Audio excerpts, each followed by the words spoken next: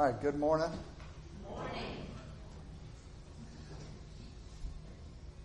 So pleased with that greeting every week. It just encourages me. And being here is always encouraging to me and to my family. I'm glad I announced this morning at class that we'll be able to be here 2 times a month beginning next month. We're going to be here the first 2 Sundays of July and of August. And that we've also secured Austin Fowler, who was a co-worker of mine at House to House. Great young man. Very passionate about evangelism and the Lord.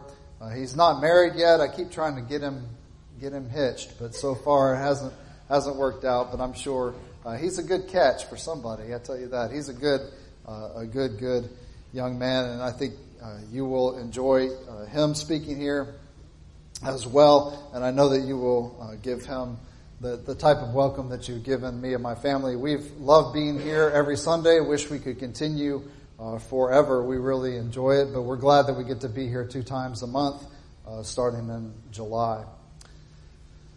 Today I want to talk to you about God is my strong refuge, and you can turn to 2 Samuel 22 verses. We'll start in verses 33 today, but we'll be heavily in 2 Samuel chapter 22 today as we go through our lesson. And in verse 33, and I'm going to read this out of the English Standard because I like the way it translates this verse. It says, "This God is my strong refuge and has made my way blameless. He made my feet like the feet of a deer and set me secure on the heights. He trains my hands for war so that my arms can bend a bow of bronze." And that's where we're taking the title from today. God is my strong refuge. David wrote this song. The song is the whole, almost the entire chapter of 2 Samuel chapter 22. And what's interesting about this particular song of David is that it is repeated almost word for word in Psalm 18. It's almost as if he worked on this song multiple times and reworked it, and that here in 2 Samuel 22, he's near the end of his life. In fact, the very next chapter records the last words of David. And he's writing this at a time when he is able to look back at how God had worked in his life throughout his entire life to shape him, to mold him, to protect him, to punish him, and to deliver him to be the person that he was at the end of his life. And he says right there that he's made my way blameless. He's been able to wipe out David's sins. Now, I can relate to a lot of people in the Bible. I think about Peter in the New Testament. I can relate to Peter. He's a little impulsive. He says the first thing that comes to his mind. Sometimes that's a good thing. Sometimes it's not such a good thing. Sometimes Peter had moments where he said the wrong thing and sticks his foot in his mouth. So I can relate to Peter on that account. I can also relate to Paul a lot. I love studying the Apostle Paul. Of course, he made this huge change from someone who was persecuting Christ to someone who was a servant of Christ. I love studying about Paul and reading. I get the sense that Paul was probably a little bit arrogant at times, and so he had this thorn in the flesh to help humble him. And we see God shaping him and molding him as he goes throughout his life. I can relate to Paul, but I can very much relate to David. And there's a lot about David in the Bible. In fact, we get his entire life story essentially in the Bible, sometimes parts of it multiple times. So there's a lot about David, but what I find interesting is that really almost more than anybody else in the Bible except for Jesus, there's a lot of David in the Bible. In the sense that he's not just writing, as Paul does, writing these letters to churches, and Paul is sometimes pouring out his heart, But David is pouring out his heart to God in a very personal way through these songs.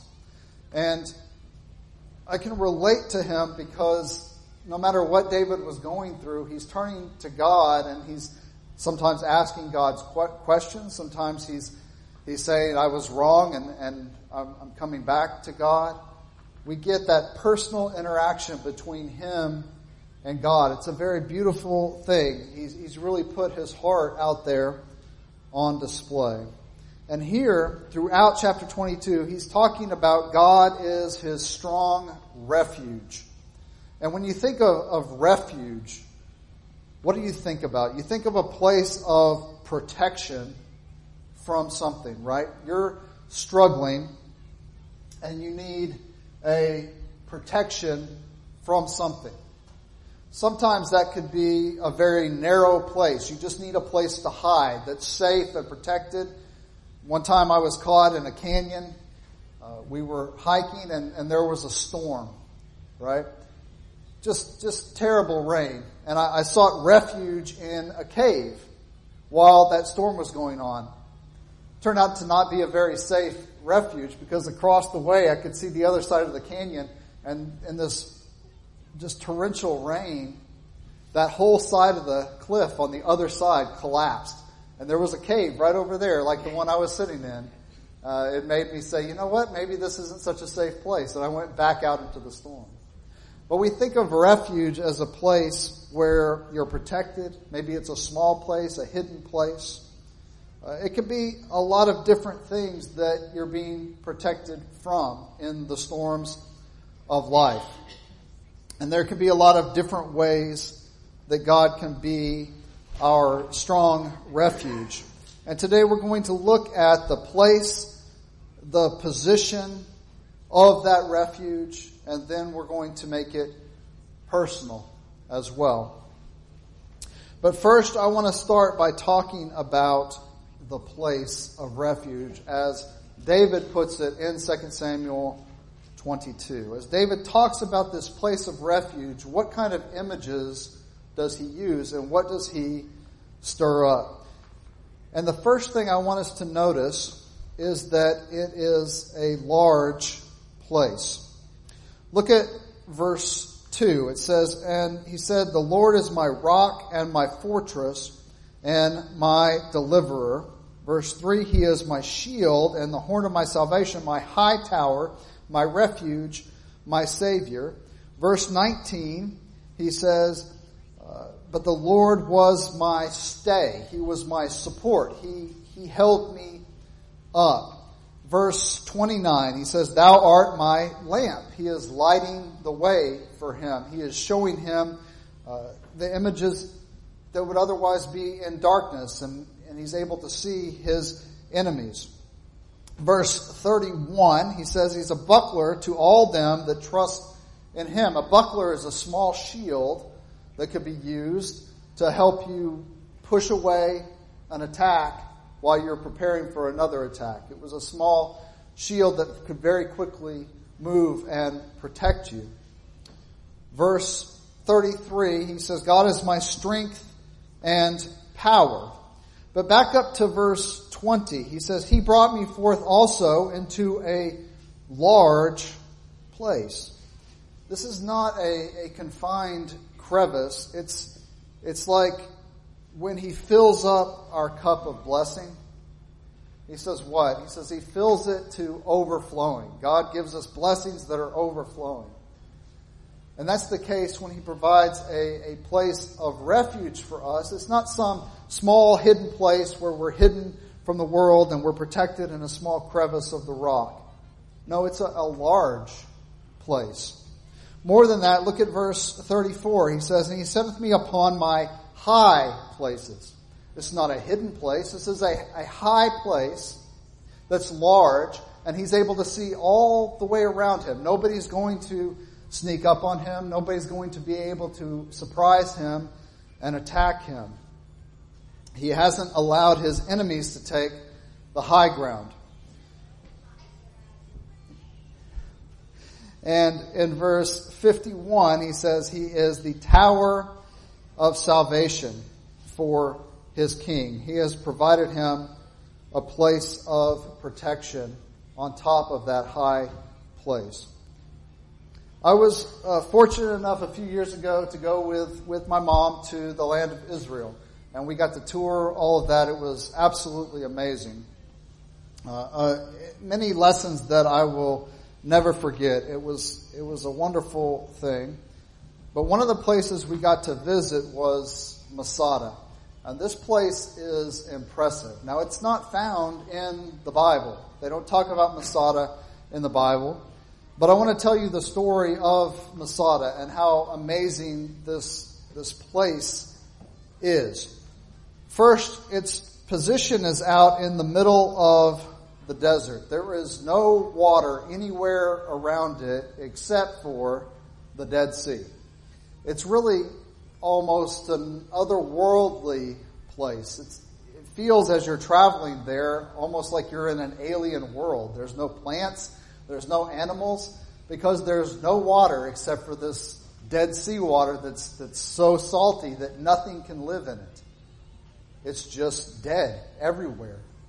It's a strange place to build a fortress, but Herod the Great actually built it there as a place where if they revolted against him, he could flee there and be in an impregnable fortress, a place that could not be attacked. And when he did that, he set up a chain of events that led Israel to some of their great points of pride. In fact, the story that I'm about to tell you is a point of pride for the military still today. And they have, as they graduate and as they start to finish their military training, one of the things that the elite soldiers do is they go to this place and they climb up what's called the goat path with all their gear on. And when they get up to the top of that, they celebrate and they're very happy. It's like a rite of passage for them.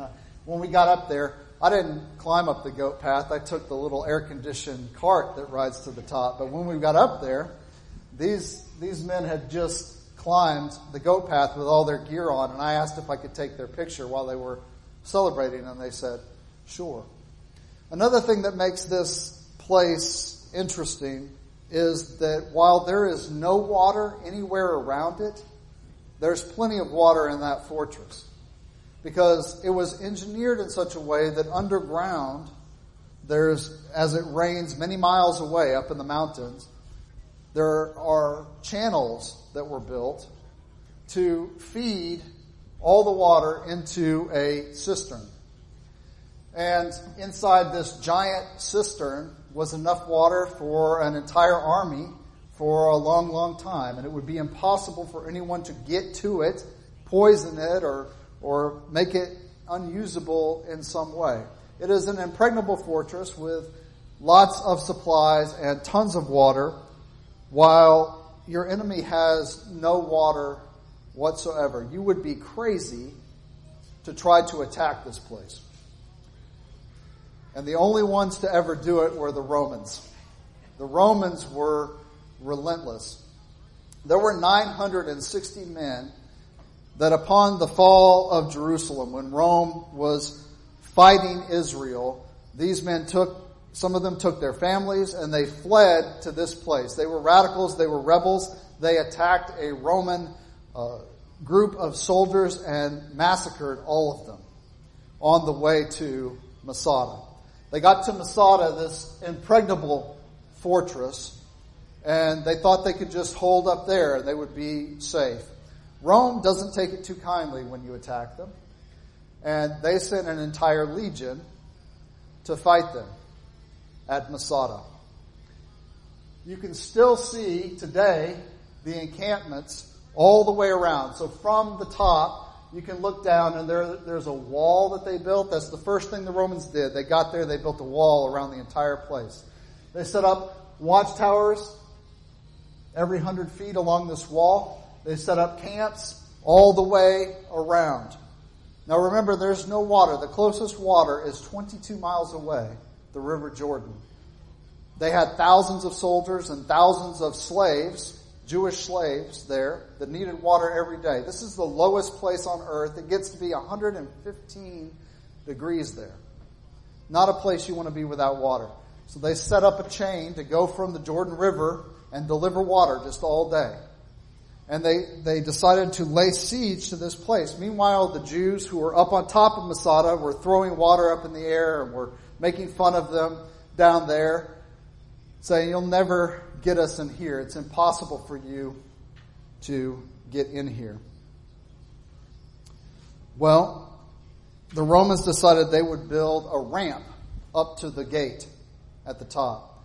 And to do that, they used Jewish slaves. And the men who were Jewish radicals refused to kill their brethren. So they just let them build this ramp over the course of about 6 to 8 weeks, people think, is about how long it took.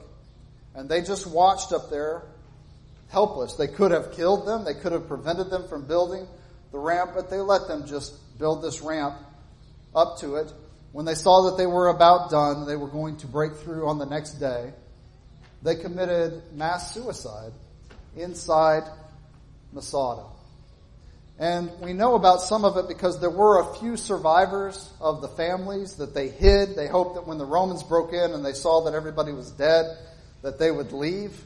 But the Romans hung out for a while and they caught all the people and they interrogated them as to what had happened.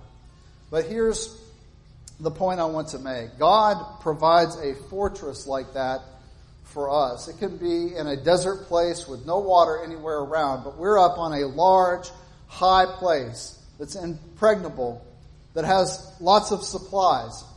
God provides everything that we need. And the only way our enemy is going to get in and defeat us is if we let them in. If we let Satan in. God provides that kind of refuge for us. I want to talk now about the position of that refuge. The position that God has placed it in. It's not in a place that's hard to get to. And the example that I'm going to use are the cities of refuge, which are found in Numbers 35, 9 through 15. As I read these verses, I just want you to think about God setting this system up. He says, "The Lord spoke to Moses, saying, Speak to the people of Israel and say to them, When you cross the Jordan into the land of Canaan, then you shall select cities to be cities of refuge for you, that the manslayer who kills any person without intent may flee there. The city shall be for you a refuge from the avenger, that the manslayer may not die until he stands before the congregation for judgment. And the cities that you give shall be your 6 cities of refuge, for you shall have 3 cities beyond the Jordan, and 3 cities in the land of Canaan, to be cities of refuge. These 6 cities shall be for refuge for people of Israel, and for the stranger, and for the sojourner among them, that anyone who kills any person without intent may flee there." So I want you to picture this. You have accidentally killed somebody at work. You are now the manslayer. And that person's relative is within their rights under the old law to track you down and kill you. Even though it was an accident. Right? They don't know it was an accident. You could have intentionally done it. You now have to drop everything that you're doing, leave everything behind, and flee to a city of refuge, which God has set up. But first, I want you to think about this. When is God setting this up? He's telling Moses that when you conquer the land of Canaan, I want you to set these up. Before they even take the land, God has the forethought to build these cities of refuge. You're going to provide a place where people can flee to if they're in that position. It reminds me of the church, which God, before the foundation of the world, planned as the vehicle of salvation for His people. For those of us who are in the manslayer's position, those of us who have sinned, we have absolutely no hope. We have to flee to that refuge that can only be found in Christ. We look at Ephesians 1:4. God chose us in Christ before the foundation of the world. 2 Timothy 1:9. God gave us in Christ Jesus before the ages began. 1 Peter 1:19-20. For He was foreknown before the foundation of the world.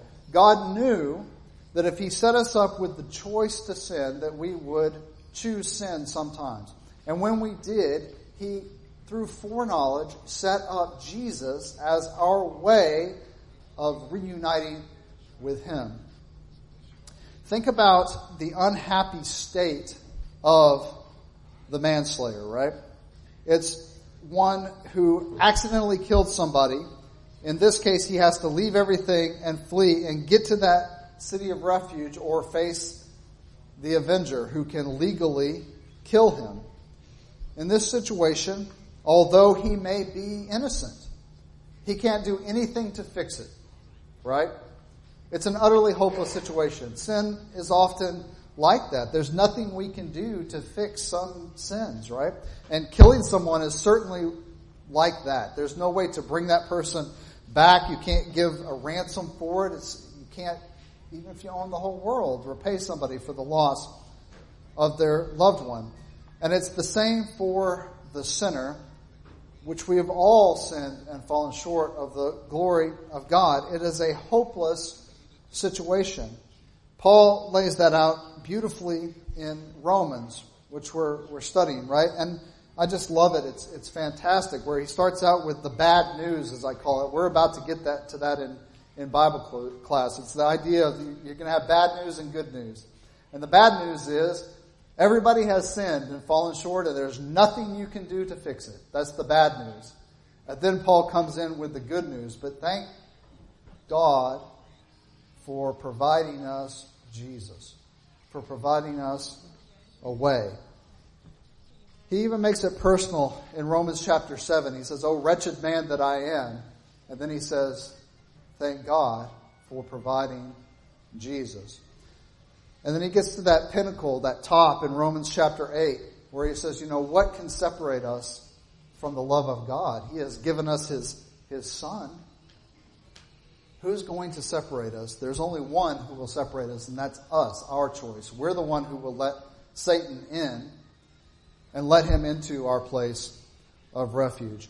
I also want you to think about the accessibility of that refuge. Everything was set up by God to facilitate the flight of the manslayer, that he might reach the city before being overtaken by the manslayer, or by the avenger. There are 6 cities, 3 on each side of the Jordan, one at the north, one in the middle, and one in the south. No matter where he was in Israel, the manslayer could reach one of these cities within half a day's journey by foot. But of course, Jesus is even nearer. He is a present help in time of need. And these cities are all high on elevated ground so as to be conspicuous, just like Jesus is conspicuous. He's in the Old Testament, He's in the law, He's in the prophets, He's in the songs, and of course He's in the New Testament. He is not difficult to find. He is not hidden away. The roads leading to these cities, according to the rabbinic literature, they were about 50 feet wide. They were inspected every year and repaired at public expense in the spring. Any bridges over streams were repaired, and signposts were erected at every crossroads with an arrow saying, "Refuge this way." The same is true for Jesus. "Come unto me, all ye that labor and are heavy laden, and I will give you rest." And then finally, I want you to note that the cities were open to the stranger as well as to the Jew. Just as Christ is not for the Jews only, but also for us, for the Gentiles. It's Romans 9:24. And Galatians 3:27 and following says, "As many of you as been baptized in Christ have put on Christ. There is neither Jew nor Greek. There is neither bond nor free.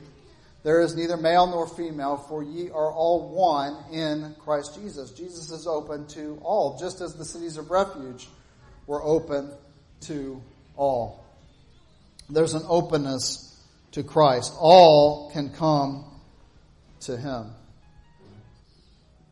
Once you reach that city, you were then protected, secure from the avenger, And you, in the same way as a sinner, want to take away that power of the avenger, Satan, right? Who can justly accuse us of sin. On the day of judgment, when we stand there, he's the father of lies, but he doesn't have to lie then. All he'll have to do is tell the truth.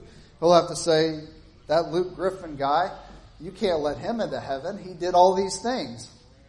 And he'll be telling the truth.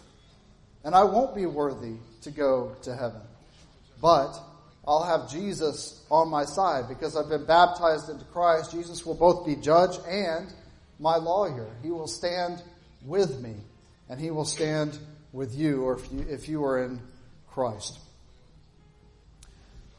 Finally, I want to make this personal.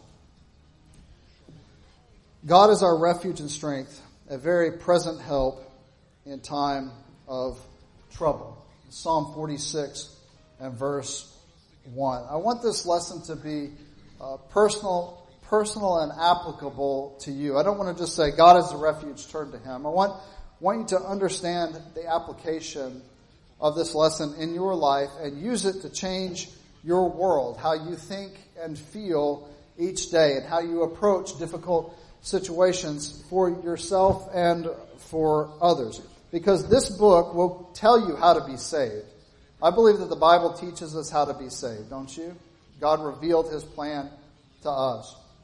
But I'm convinced that that's not what most of the Bible is about. I think that it teaches us how to be saved, and then it teaches us about the saved, about how we're to be righteous, how we're to live a righteous life for God, how we're to be a servant for him. It's a book of encouragement. It's a book written to instruct. The Old Testament is our schoolmaster.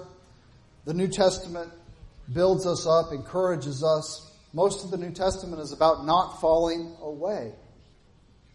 And I'm going to tell you a couple of personal things about my family. I'm not going to take a long time to do this. I'm not going to go way into the depths of it. But I want you to understand something that happened to our family so that you can make application, because I know many of you have had difficult and painful things happen in your family. You've met my oldest daughter, Iris. She's visited several times. You know Katie, my youngest daughter. We have a middle daughter as well. Faith is her name, somewhat ironically. And when she was 14, she ran away. And it was very difficult. The police found her, returned her. And we did what parents do. We tried to help her in every way that we could. We did everything that we knew to do, and we did things that we didn't know to do, that we learned how to do. We tried our best to help her. And at one point, when she was about 16 and a half, 17, it seemed like things got better. But it turned out that she was just pretending. And on her 18th birthday, after we had had a party for her the day before, it was a Sunday. I was teaching Bible class. Christy was also teaching Bible class, and she got a call from Iris. We had let her live with my oldest daughter in Georgia. She was planning to go into police academy when she turned 18. And you couldn't do that in Alabama. You could in Georgia, so we let her live with Iris. Anyway, we got a call, and Iris said, she's gone. She left a note. And she said, don't try to find her, don't try to follow her. She went to the police and told them that she's 18 and that there's nothing we can do about it, and she's leaving. She left with a group of people. And she was just gone. And for a long time, we didn't know where she was. We eventually got contacted by the people that she was with. They were kicking her out, and they wanted us to come get her and save her, which we did. And she is now in Kansas, where we helped get her set up. And she's doing some better in a worldly sense, but she doesn't believe in God, and she is in contact with us now. But all of that was really very painful, as you might imagine. And I'm sure you've had things that were very painful in your life as well. The reason I share that with you is because of this verse in Psalm 46:1. God is our refuge and strength, a very present help in time of trouble. Right? And Psalm 62:8, trust in him at all times, ye people. Pour out your heart before him. God is a refuge for us. The very next thing we did, we went to Polishing the Pulpit, which I help run, and usually it's not a very encouraging time for me. It's a time of hard work for me. But that Polishing the Pulpit was very special because so many people surrounded us with love and met with us, and people who had gone through similar things met with us and talked to me and Christy and tried to help us work through it. What we found is that Romans 12:15, where you rejoice with those that rejoice, but you weep with those that weep. How is God, how is Jesus a refuge for us, a present help in time of trouble? Well, certainly the Bible. Certainly David went through things like this with Absalom, and he wrote his feelings down about similar things that I was going through, that Christy was going through. Certainly through prayer, right? But also through our brothers and sisters who are there to surround us and to weep with us as we were weeping, to be there with us. We are God's agents on earth, and he uses us to enact his policies. And one of his policies is comfort and refuge. You can find comfort and refuge with your brothers and sisters in Christ. It's a beautiful, wonderful thing that people can be there for you and help prop you up. They can be a shield for you because they're Christians and they're serving as Christ. At that time, I cried until I couldn't cry anymore at that time. I poured out my heart to God in prayer. And there were these people that helped me and that were there for me. And I want you to know today that if you are struggling, if you have had things in your life that have pushed you away, and you've let Satan get into the gate, you've let him into your place of refuge, there is a remedy for it. There is hope and love and comfort and understanding in Christ. It is a beautiful, beautiful thing. You do not have to be in that kind of pain. I'm not saying it will fix everything. It won't. You'll still feel pain. But you'll feel pain together with your brothers and sisters, and people will support you and be there for you. If you've never obeyed the gospel, then you are not in that place of refuge. You haven't been able to flee to the city of refuge. You're not safe from the avenger. And I would encourage you to obey the gospel and be baptized into Christ, where you can find that relief and that safety. If you have done that, but you've let the avenger in, you've let Satan invade your life and bring you down and let sin come back into your life, and you no longer are walking in the light, we would encourage you to turn around, to turn away from that, to repent after confessing that sin, and we will pray with you and for you. We'll be there to rejoice with you. We'll be there to cry with you. If either of those is the case for you, please make it right this morning as we stand and as we sing.